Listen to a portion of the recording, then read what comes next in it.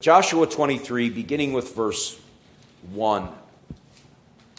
A long time afterward, when the Lord had given rest to Israel from all their surrounding enemies, and Joshua was old and well advanced in years, Joshua summoned all Israel, its elders and heads, its judges and officers, and said to them, I am now old and well advanced in years, and you have seen all that the Lord your God has done to all these nations for your sake.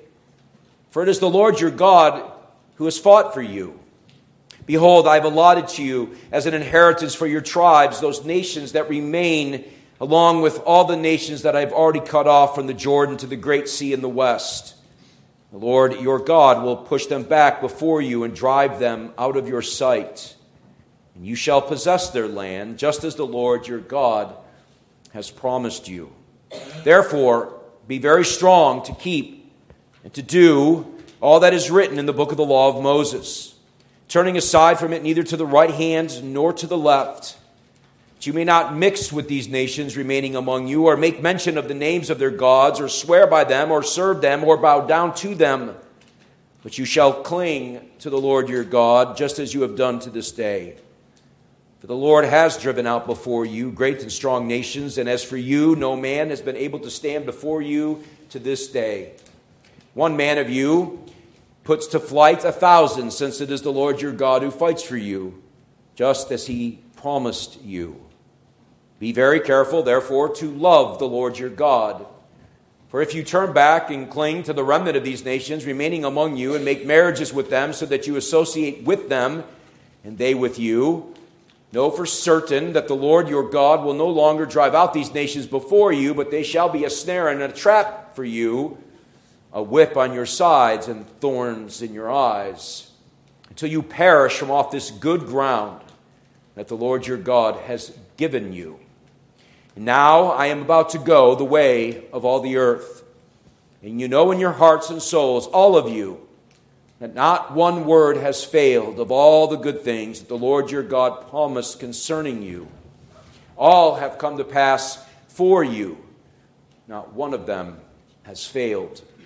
But just as all the good things that the Lord your God promised concerning you have been fulfilled for you, so the Lord will bring upon you all the evil things, until he has destroyed you from off this good land that the Lord your God has given you, if you transgress the covenants of the Lord your God, which he commanded you, and go and serve other gods and bow down to them. And the anger of the Lord will be kindled against you, and you shall perish quickly from off the good land that he has given to you. Amen. This is the word of the living God. It was Woody Guthrie who said the following, quote, "The times, they are changing. Yet the human heart has not. The dangers the people of old faced, the threats to their life and liberty in the land of promise, are really the same dangers believers continue to face today." One commentator introducing this entire chapter, he begins by asking this question. He asks you this question. How can I face the onslaught of a wicked world?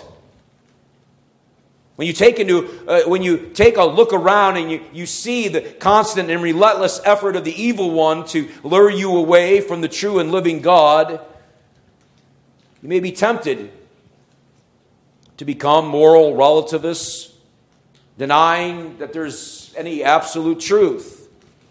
You may be tempted to cave into the moral debasement of the world. The moral fabric of our society is indeed degenerating at an alarming rate.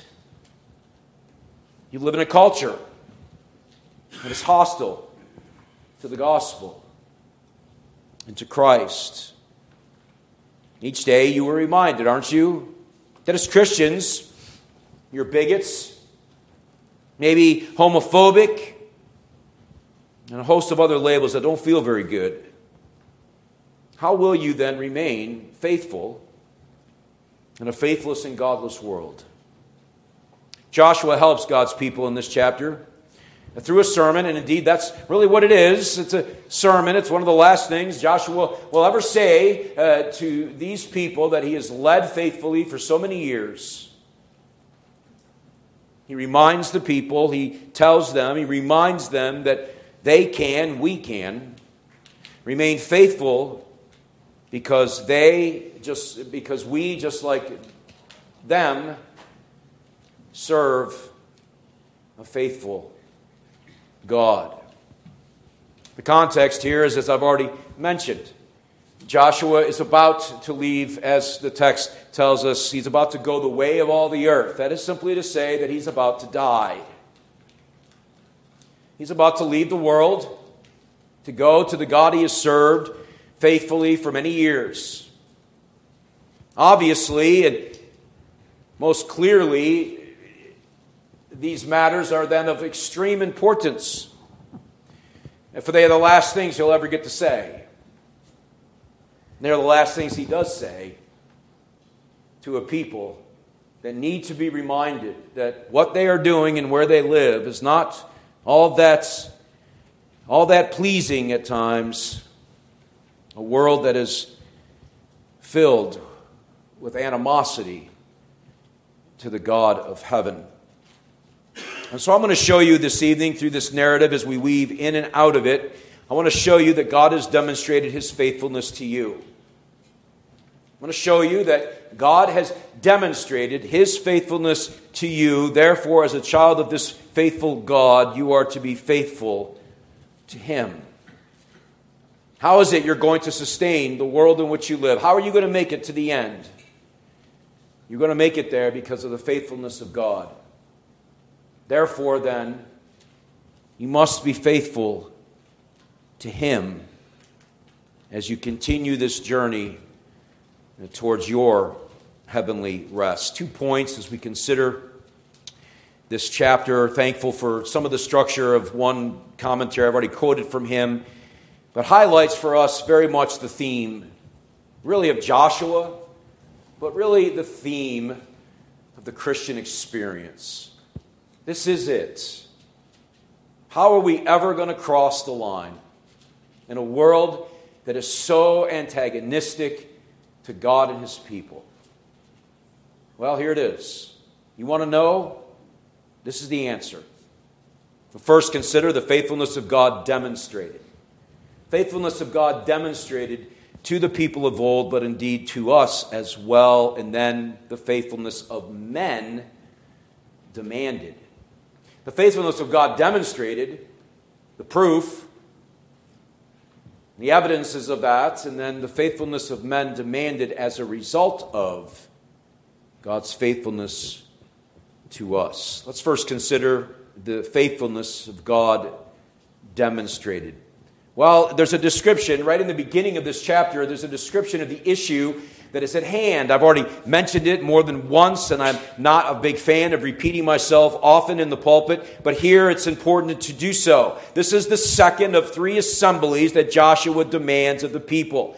There in verse 2, we note that he calls all Israel, that is to say all the people of Israel, however many that is. Imagine that worship service. Bet you the singing was pretty good. Its elders, its heads, its judges, its officers. He calls them together in a holy convocation. He brings them to himself that he might speak to them. He might preach to them. The first one we saw already in chapter 22, there in verse 1, as Joshua summoned the Reubenites, the Gadites, and the half-tribe of Manasseh. And of course, the last one we'll consider next week, Lord willing. We'll consider chapter 24, the final sermon that Joshua gives to the people of God. The purpose of summoning the people is to give final instructions. Much in the same way that you might do as you face your death, as you are on your deathbed. Maybe some of you have had this experience with family or friends that are about to leave the world. They have one last thing they're able to get out of their mouth before they go the way of all the earth. And they're not going to just say anything, are they? They're going to hopefully say, they probably said something of extreme importance And maybe you remember, if you had that experience, you remember it even to this day.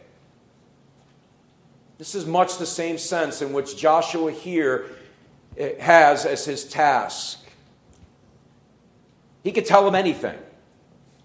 Many different things he could have said and communicated. Many of them may be good and right. And no, he chooses carefully, doesn't he? Something of encouragement to the people, because he knows the difficulties they will face as they continue on as a people, as a church of God. These instructions, as we note from their history, will not be obeyed, of course, to their own peril. We know the end of the story, don't we? We know what's going to happen. We get into the Judges, not too many years after the close of the book of Joshua. We get into the Judges. We see the ups and downs of the people, much like our ups and downs as a church. But we go further into the history, and it wasn't all that long after in which all the things that Joshua here warns the people about and tells them not to do, they do.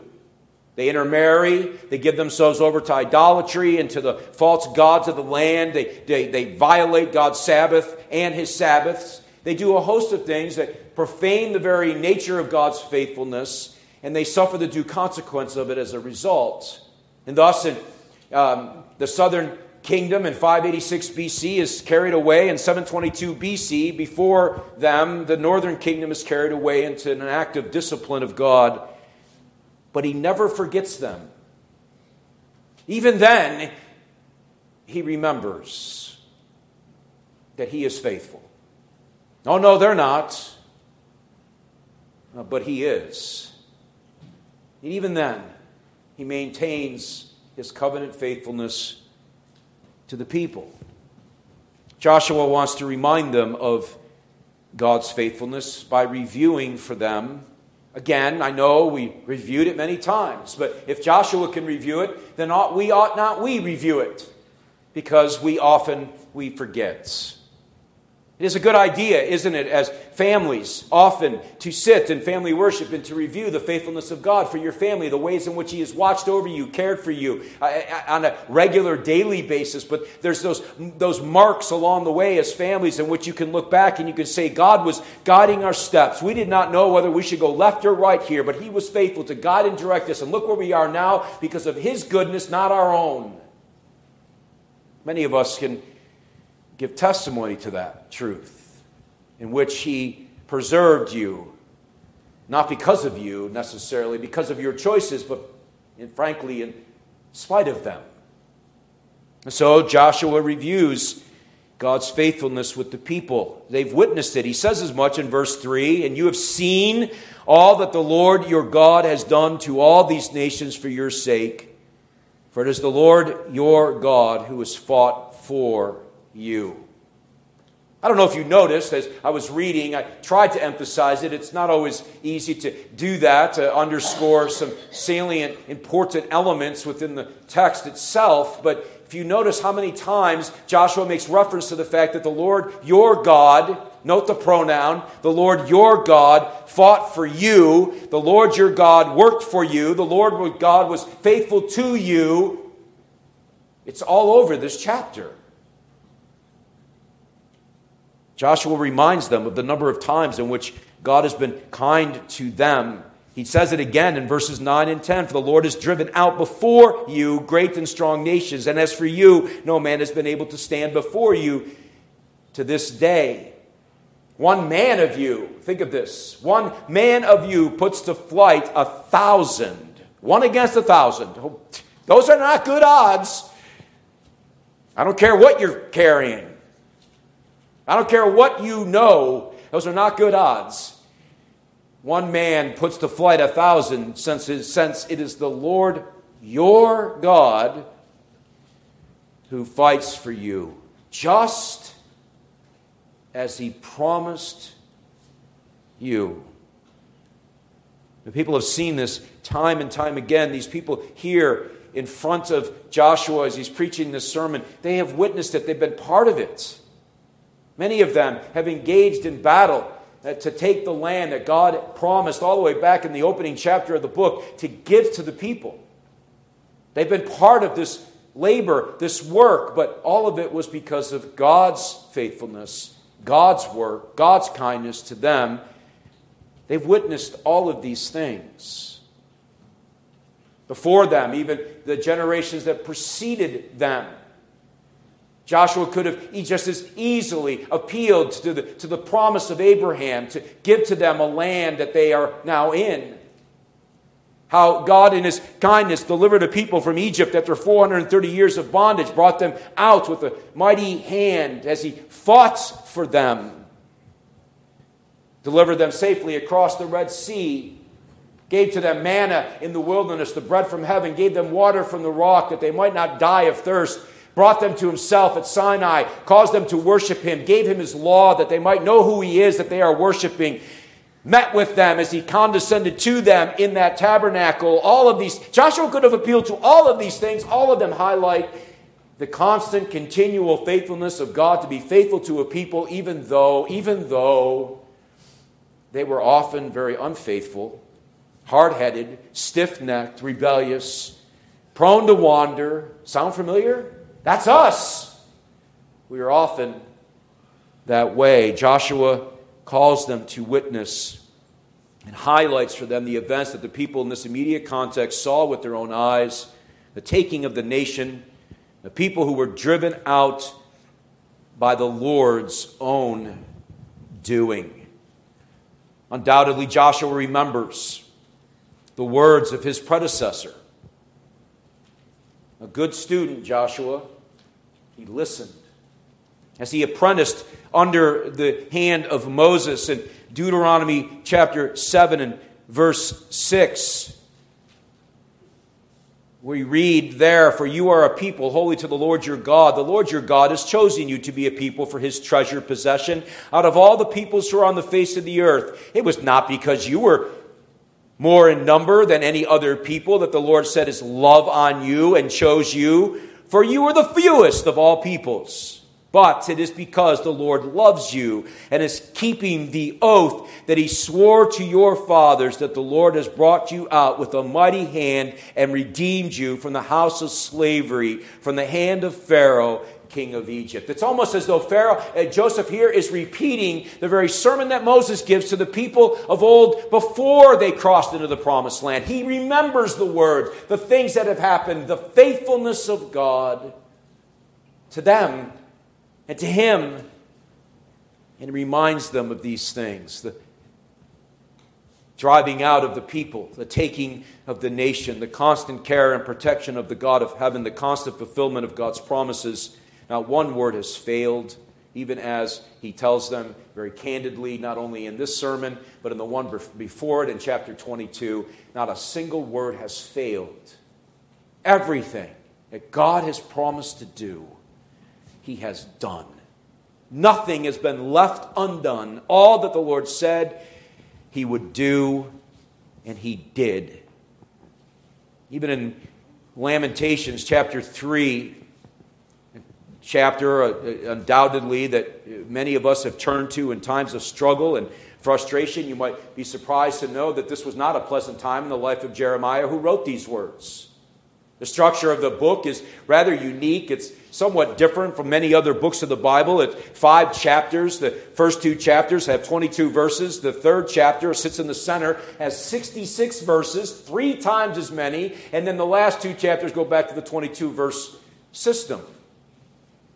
What does that tell us about Lamentations? It tells us that this third chapter is pivotal in the life of a man, Jeremiah, who was lamenting, burdened, weary by the world, by the things of the world, more to the point, by the defeats of God's people at the hands of the enemy, because they have turned away from Him. But look what he says. He's not giving up hope. He's about to give up hope. But in Lamentations chapter 3 and verses 19 through 23, we read those words that we all know too well. Listen to the man's heart. "Remember," he says, "my affliction and my wanderings, the wormwood and the gall. My soul continually remembers it." He's in misery. "It's bowed down within me. But this I call to mind. How is it you're going to survive the world? How is it you're going to go work through the difficulties of this life? How is it it's going to ever happen when you just feel like giving up and throwing in the towel and saying, I'm done with this mess. It's not working. I'm over it. Because that's where Jeremiah was. But this I call to mind, he says, and therefore I have hope. Therefore I have hope. The steadfast love of the Lord never ceases. His mercies never come to an end. They are new every single morning. Great is your faithfulness. God has demonstrated this time and again to the people in times of hardship, in times of plenty, in times of want. He has proven to them that He is faithful. His faithfulness, therefore, then does not depend upon the people. It depends upon Him who is indeed faithful. And so, as a result of the undying love and faithfulness of Jehovah, the people were joyful benefactors of the Lord's provision for them. Note verse 4. Behold, I have allotted to you as an inheritance for your tribes those nations that remain, along with the nations, all the nations that I've already cut off, from the Jordan to the great sea in the west. We noted this already. We don't need to spend a lot of time here, but they were. They are benefactors of the faithfulness of God. They have inherited from God, from His own hand, this place in which He has promised long ago, a land of promise. How is it you're going to make it across the finish line? Try harder. Work harder. Do better. No. You'll get there due to the faithfulness of God. How is it they crossed the Red Sea? The faithfulness of God. How is it they were able to get across the Jordan River? The faithfulness of God. Did they part the Red Sea? No, they did not. Did they part the Jordan? No, they did not. How are you ever going to enter the new heavens and the new earth? The faithfulness of God. Just like the people of old and the church of old, you were not worthy of the least of God's mercies and faithfulness. You're not, I'm not, none of us are. It ceases to be grace if we are. We are not worthy of the least of God's mercies, and we are not worthy of the least of His faithfulness. There is none righteous, no, not one. Yet we today, in a picture, in a snapshot, even on the Lord's Day, we enjoy the benefits and the bounty of the faithfulness of the God of heaven, who has placed His eternal love upon His people, who He chose and determined to redeem. Every time we gather in this place and worship, it is not because the Lord needs your worship. Remember what Moses told the people. It wasn't because you were greater in number than all the nations around. It wasn't because you were so attractive and beautiful. It was because I want to show my beauty, my greatness, my faithfulness, my love, my care. I want to show you who I am to an undeserving lot of people, and that's what He's done. And every time we come into this place, it's not because the Lord needs us to do anything for Him, but yet as we come, due to His faithfulness to us, we are blessed, you are blessed by His presence, His word, His undying expressions of love for you. If you hear the word of God read, and especially as it is proclaimed every single time, you are hearing, even when He chastises, even when He rebukes, even when He has to discipline, even in those times, He is showing to His people His faithfulness to them because He is a faithful God. He is proving it and has proven it. As you, His chosen people, as the Bible plainly tells us, the apple of His eye. Look at what the Lord has done for His people here in Joshua, and greater things will He do, and He is indeed done in the person of the Lord Jesus Christ. The greater Joshua, who parted the Jordan River and stood in it in your place, who labored and worked faithfully day after day in a world that hated Him and killed Him. Why did He do all of that? Because He was faithful. Why did He do that? Because He loved His people. He loved His own. He loved them to the end. He knew who He was coming to claim. He was faithful to the end. He would not be deterred. Why? Because the God of heaven is faithful always. to his promises. You are the benefactor. You are the beneficiary of the very work of a faithful Savior, a faithful God to rescue you. Some applications that naturally flow, I think, out of this sermon that Joshua preaches in this 23rd chapter. Note the order. The order in this chapter is extremely important. Joshua begins right where he should. No works righteousness here. He's going to command them. He's going to give to them the mandates of the gospel. He's going to get to that. But where does he begin? He begins with the hope of the gospel. He begins with the God who is faithful. He begins really with the message of the gospel. And that is, you are incapable of and unworthy of this God, but he has been faithful to you. He begins where he should begin. A God who was faithful to you long before he called you to be faithful to him. When you were still dead in your sin, God, out of his great love for you, made you alive. He seated you in the heavenly places. He calls you his child. He lavishes you with inexpressible love. God loved you before you loved him. Now, as a child, he calls you to be faithful to him.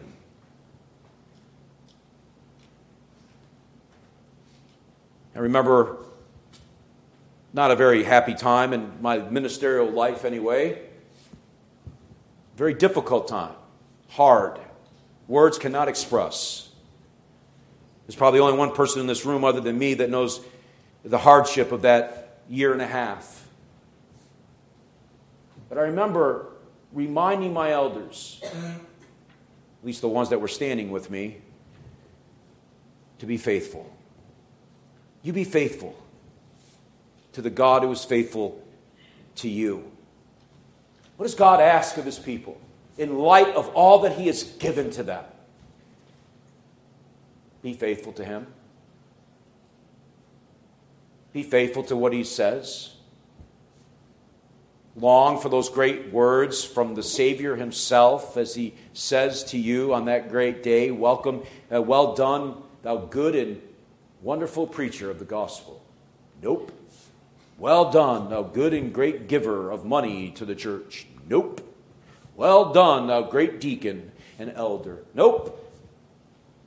Well done, thou good and faithful servant. There is not a single person in this church, no one, who has been rescued by the faithfulness of God that is not called then therefore, in response to his faithfulness, to be faithful to him. You think of the many ways in which God has been faithful to this church as a particular body of believers. I remember fondly, well, I don't know if fondly is the right word, but I remember anyway the words of the search committee as they were looking for a new pastor. It gave me pause momentarily. I like challenges.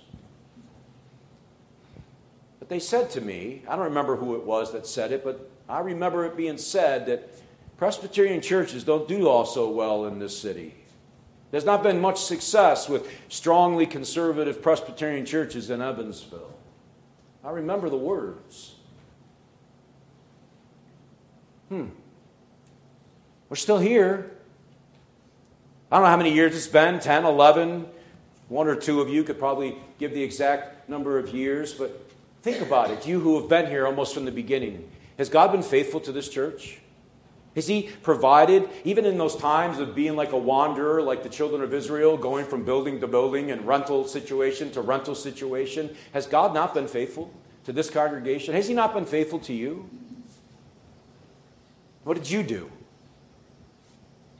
God provides. He's kept providing. You never, as far as I know, worshiped in the field somewhere in the rain. He's given you a building that certainly needs work. Keeps us dependent on him. He didn't give us a cathedral. He gave us a place that we might build it to his glory and walk in dependence upon him, trusting his faithfulness to us He's grown this congregation. When I first came to this church, there was roughly 40 some odd people in worship. And now on the best Sunday, the best Lord's Day, if everybody who should be here is here, we would have upwards of 95 in 3 years. God has been faithful. Not due to the ministry of this pastor or the elders or the deacons of this church. It is due to the faithfulness of Christ. Period. And that is the only thing we need to worry about. And we look to Him then, therefore. Spiritually, He's blessed us in many different ways. We've seen professions of faith made by our covenant children. We've seen new people come.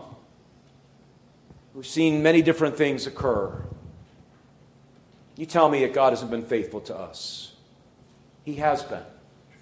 And He will continue to be so. What should we do? Well, we should respond, and therefore, the faithfulness of God demands from us, His people, faithfulness to Him. It'll fail. It'll not be like His. It will waver. It'll go up and down. That's the Christian life. But Joshua, in the right order of things in this sermon, appeals by exhortation to the people of God of old that they must then therefore be faithful to this God who's been faithful to them. After he has demonstrated quite clearly in this sermon, we note that we are called to faithfulness as we walk with Christ. It is the proper response. Indeed, it's the only response.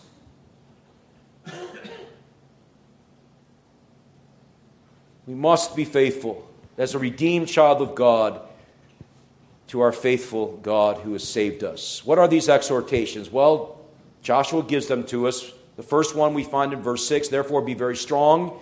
Note that therefore, as a result of, because of what? Because of the things the Lord your God has done, as he mentioned already. Therefore be very strong to keep and to do all that is written in the book of the law of Moses, turning aside from it neither to the right hand or to the left. Jesus picks this up, of course, in his Sermon on the Mount when he talks about that narrow road that we are to walk. We are not to walk to the left of that road. We are not to walk to the right of the road. What is the road that leads to the way of life? The book of the law of Moses. All that God has commanded us. That faithful God who gives to us these things, not to make our lives miserable, but to keep us and hem us in that we might not fall into a ditch and be eternally lost. Be faithful to God's law. Be obedient to the Word of God. All of it. All of it. All 10 commandments. Not 9. Not 5 if you choose to eliminate 5. 10. There's 10. We keep them. We strive through all the means that the faithful God who saved you gives to you to do them. That means we're here in worship. That we might hear about this faithful God and that which He tells us. Our catechism tells us that what the Scriptures principally teach. What man must believe concerning God and what duty God requires of man. If we know this faithful God, if we are His people, His children, then what? Then we respond in faithfulness to Him. That's natural. How repugnant it must be to His nostrils to see a child that He has rescued be unfaithful to Him. Joshua says to the people, you be faithful to God. You be faithful to Him. Look what He's done for you. Is it too much to ask, really, that you walk according to His commands? Paul picks up this very same theme in Romans chapter 12, and he says it's your reasonable service. Second, not only does he say to be faithful to God's law, he says be faithful to maintain holiness, verses 7 and 8. It does this by appealing to a very specific issue, one that they did not keep themselves from, and it led to great tragedy. What's he say? Well, don't mix with these nations remaining among you, or make mention of the names of their gods, or swear by them, or serve them, or bow down to them. Gee, I'm sorry, what command is that? What part of the law is this? But you shall cling to the Lord your God, just as you have done to this day. Live holy lives. It's not likely, but it's possible, I guess, that we're intermingle with the nations in marriage, but it's possible. I trust you would not do that. Marry an unbeliever. Someone who might turn your heart, children, from the Lord who's been faithful to you. There was a man, very wise man. Didn't always behave very wisely. He did that. Split the nation right in half. He intermingled. He blended worship of the true God with his own ways in theirs. It's a call to holiness. You and I live in a fallen world. There's no getting around it. I don't think I have to stand up here and argue it. I think it's obvious, isn't it? And the awful reality that ungodliness is always before us. Look in the mirror. It's there. It's on the TV. It's in the newspapers. It dwells in your neighbors and others you come into contact with. Filth is all around. It was the same for the people of old. There's nothing new under the sun. The same struggles you had, they had. They just looked different. The call was still to them to be faithful to this God, to walk according to his law, to maintain holiness in their lives. You must be faithful to walk in the ways of the Lord, to strive for holiness without which no one will see the Lord. Frankly, if holiness is not your priority, and it doesn't matter how old you are, 5 or 55 or 105, if holiness is not your priority, then I doubt seriously that you know this faithful God. You must strive in response to the faithfulness of God to live holy lives before him, to love him third. Joshua appeals to this in verses 11 and 12. It's the summation of the entirety of the law.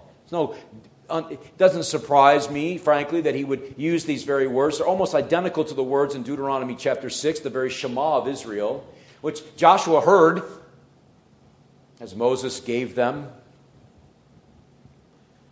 Verse 11, be very careful, therefore, to love the Lord your God. To love him. The first and greatest commandment is to love the Lord your God with all your heart, soul, mind, and strength. Do you? I didn't ask about your perfection, because I don't love God perfectly. I'd like to. Someday I will. Someday you will. But do you want to? Do you pray for an increase of affection for the Savior and love for him, for all that he has done, for his faithfulness? We fall short of that demand. They fell short of that demand. We cannot outlove God. Yet we are commanded to do so nonetheless. Do you mourn the fact and the reality that you cannot love him as you ought? I've reminded you of this many times. I'm going to remind you once again. You should pray, Lord, give me what you command. You have commanded. You have said that I'm to love you with all of my heart, soul, mind, and strength. I didn't write it, you did. You said it, you commanded it.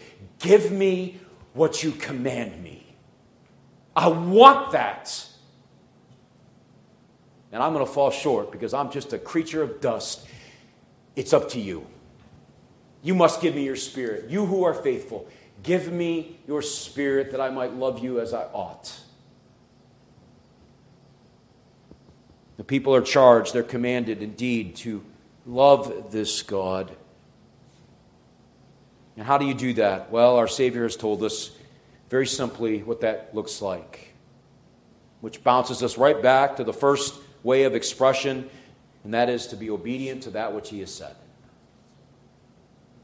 Jesus himself said it. If you love me, you will do what I tell you. Look, I know it's not always easy to do what God tells you. I used to work out there every day. I know what it's like.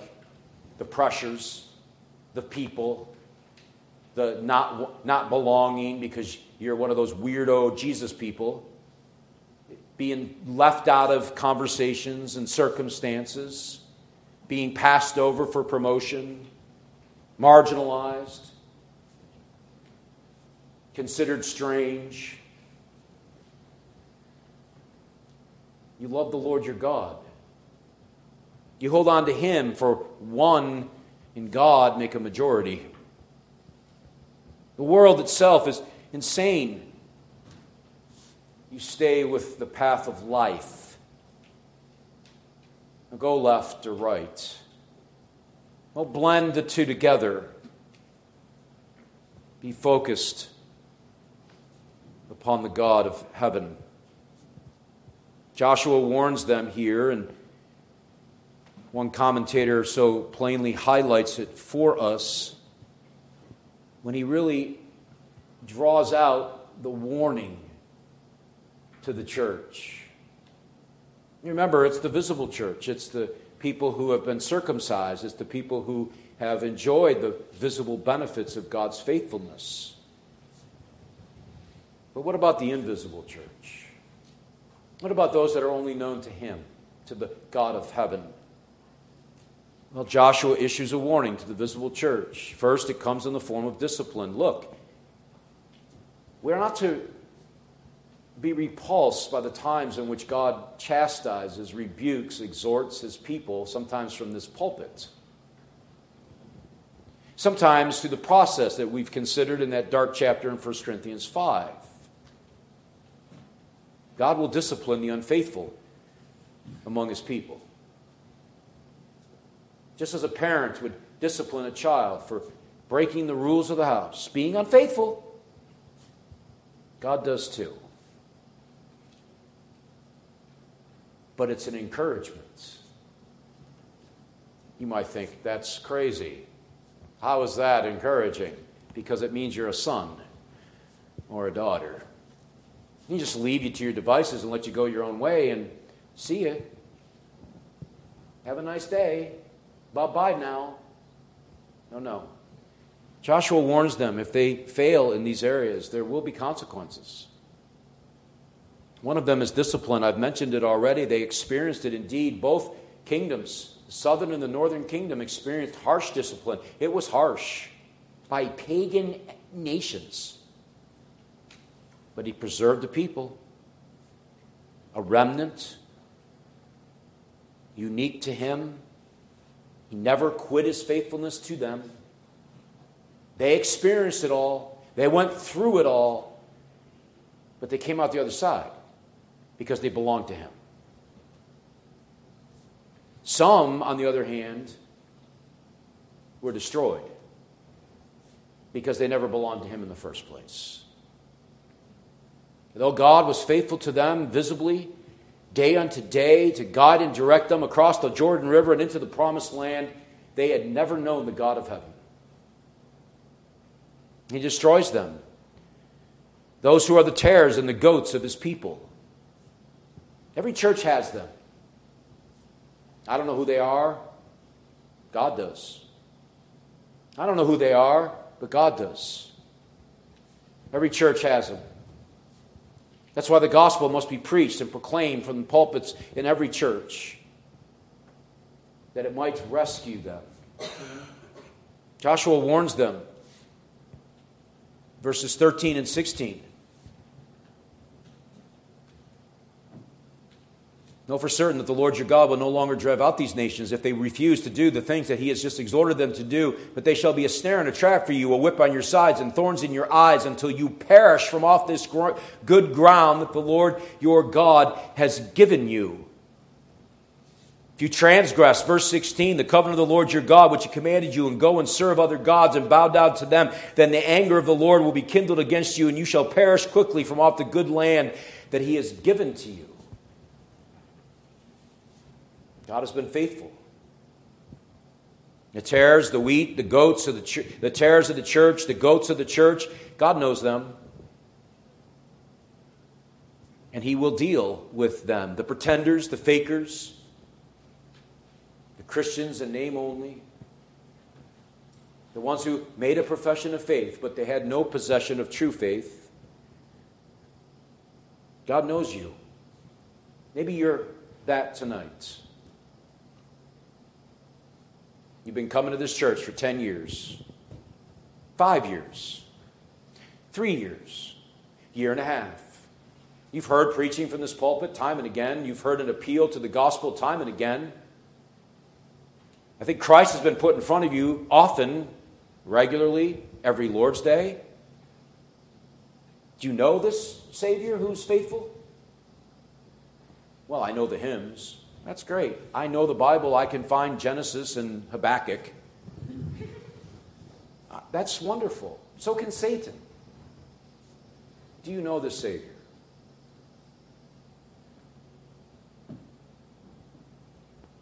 Don't reject the offer of God's faithfulness expressed in the person of the Lord Jesus Christ. Settle that. For those of us who know something of the faithfulness of God, we've seen it, we've witnessed it, we know it, and if all you had was the reality of the salvation rooted in Jesus Christ, you have more than enough to keep you busy for the rest of your days.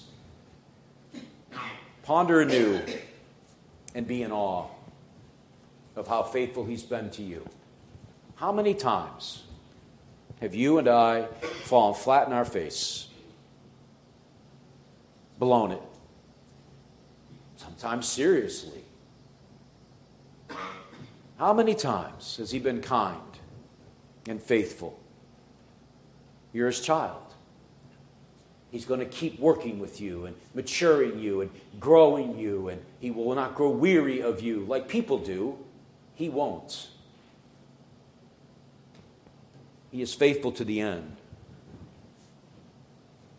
He calls you and I to be faithful to Him. He won't abandon those He loves. 3 suggestions. They all begin with R for those of you who love that kind of thing. I try to do that sometimes, just be helpful. This is far too important to ignore. First, reflect. I'll lay down tonight on the pillow. Families, driving home. Reflect. Think about. Say it out loud. Reflect on God's faithfulness to you over the last, whatever, week, month, year, 20 years. Those of you who are married and have been married for many years, 1 year or many years, 35. I think I checked the other day in the directory. My wife and I are the second longest married people in the church. It just struck me, actually. Can't keep up with the longs. I'll never catch them. Hey? How is that possible? Other than the fact that my wife's a saint and probably should get a medal. No, it's not because she's a saint, and it's not because of me. It's because of God's faithfulness. And you, if you even knew the story, you would be in awe of it. God's faithful. You can think of the number of things that God has been faithful to you. You start with the salvation that He's given you, and you work from there. Just like Joshua did here. Reflect on those times. Remind yourself, then, remind yourself of the undying love and faithfulness of your God, especially in those difficult seasons in which you saw His hand of faithfulness. He didn't give up on you. He didn't quit. There he goes again. What a knucklehead. I'm done. I'm moving on now. Nope. Remind yourself that He's not quitting. You might think about quitting, but He's not going to quit. And then renew as a result of these things. As you reflect on them, as you remind yourself of them, renew your love to Him for all that He has done. What has He done? Well, He's given you something that you don't even know about yet. That place that eye has not seen, ears not heard. That place. But more importantly, He's given you Christ. The conscience is assuaged. An increase of his grace to you daily. Constant reminder of his presence, watching over you every moment of every day. Why then, therefore, would you not? What sense would it make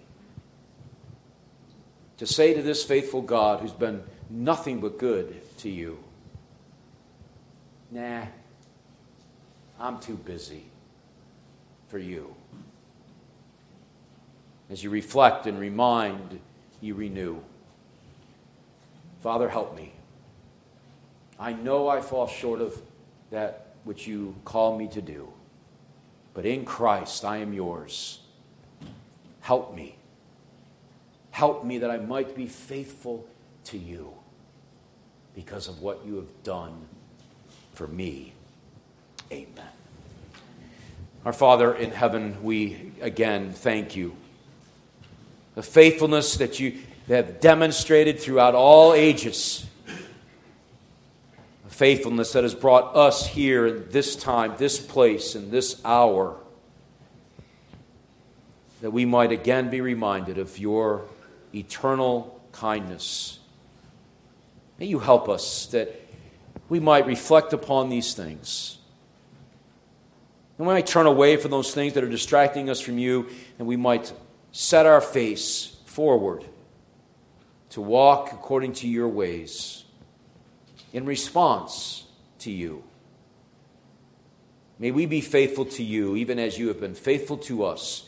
We ask, we pray, in the name of He who is the faithful one, our Lord and Savior, Jesus Christ. Amen.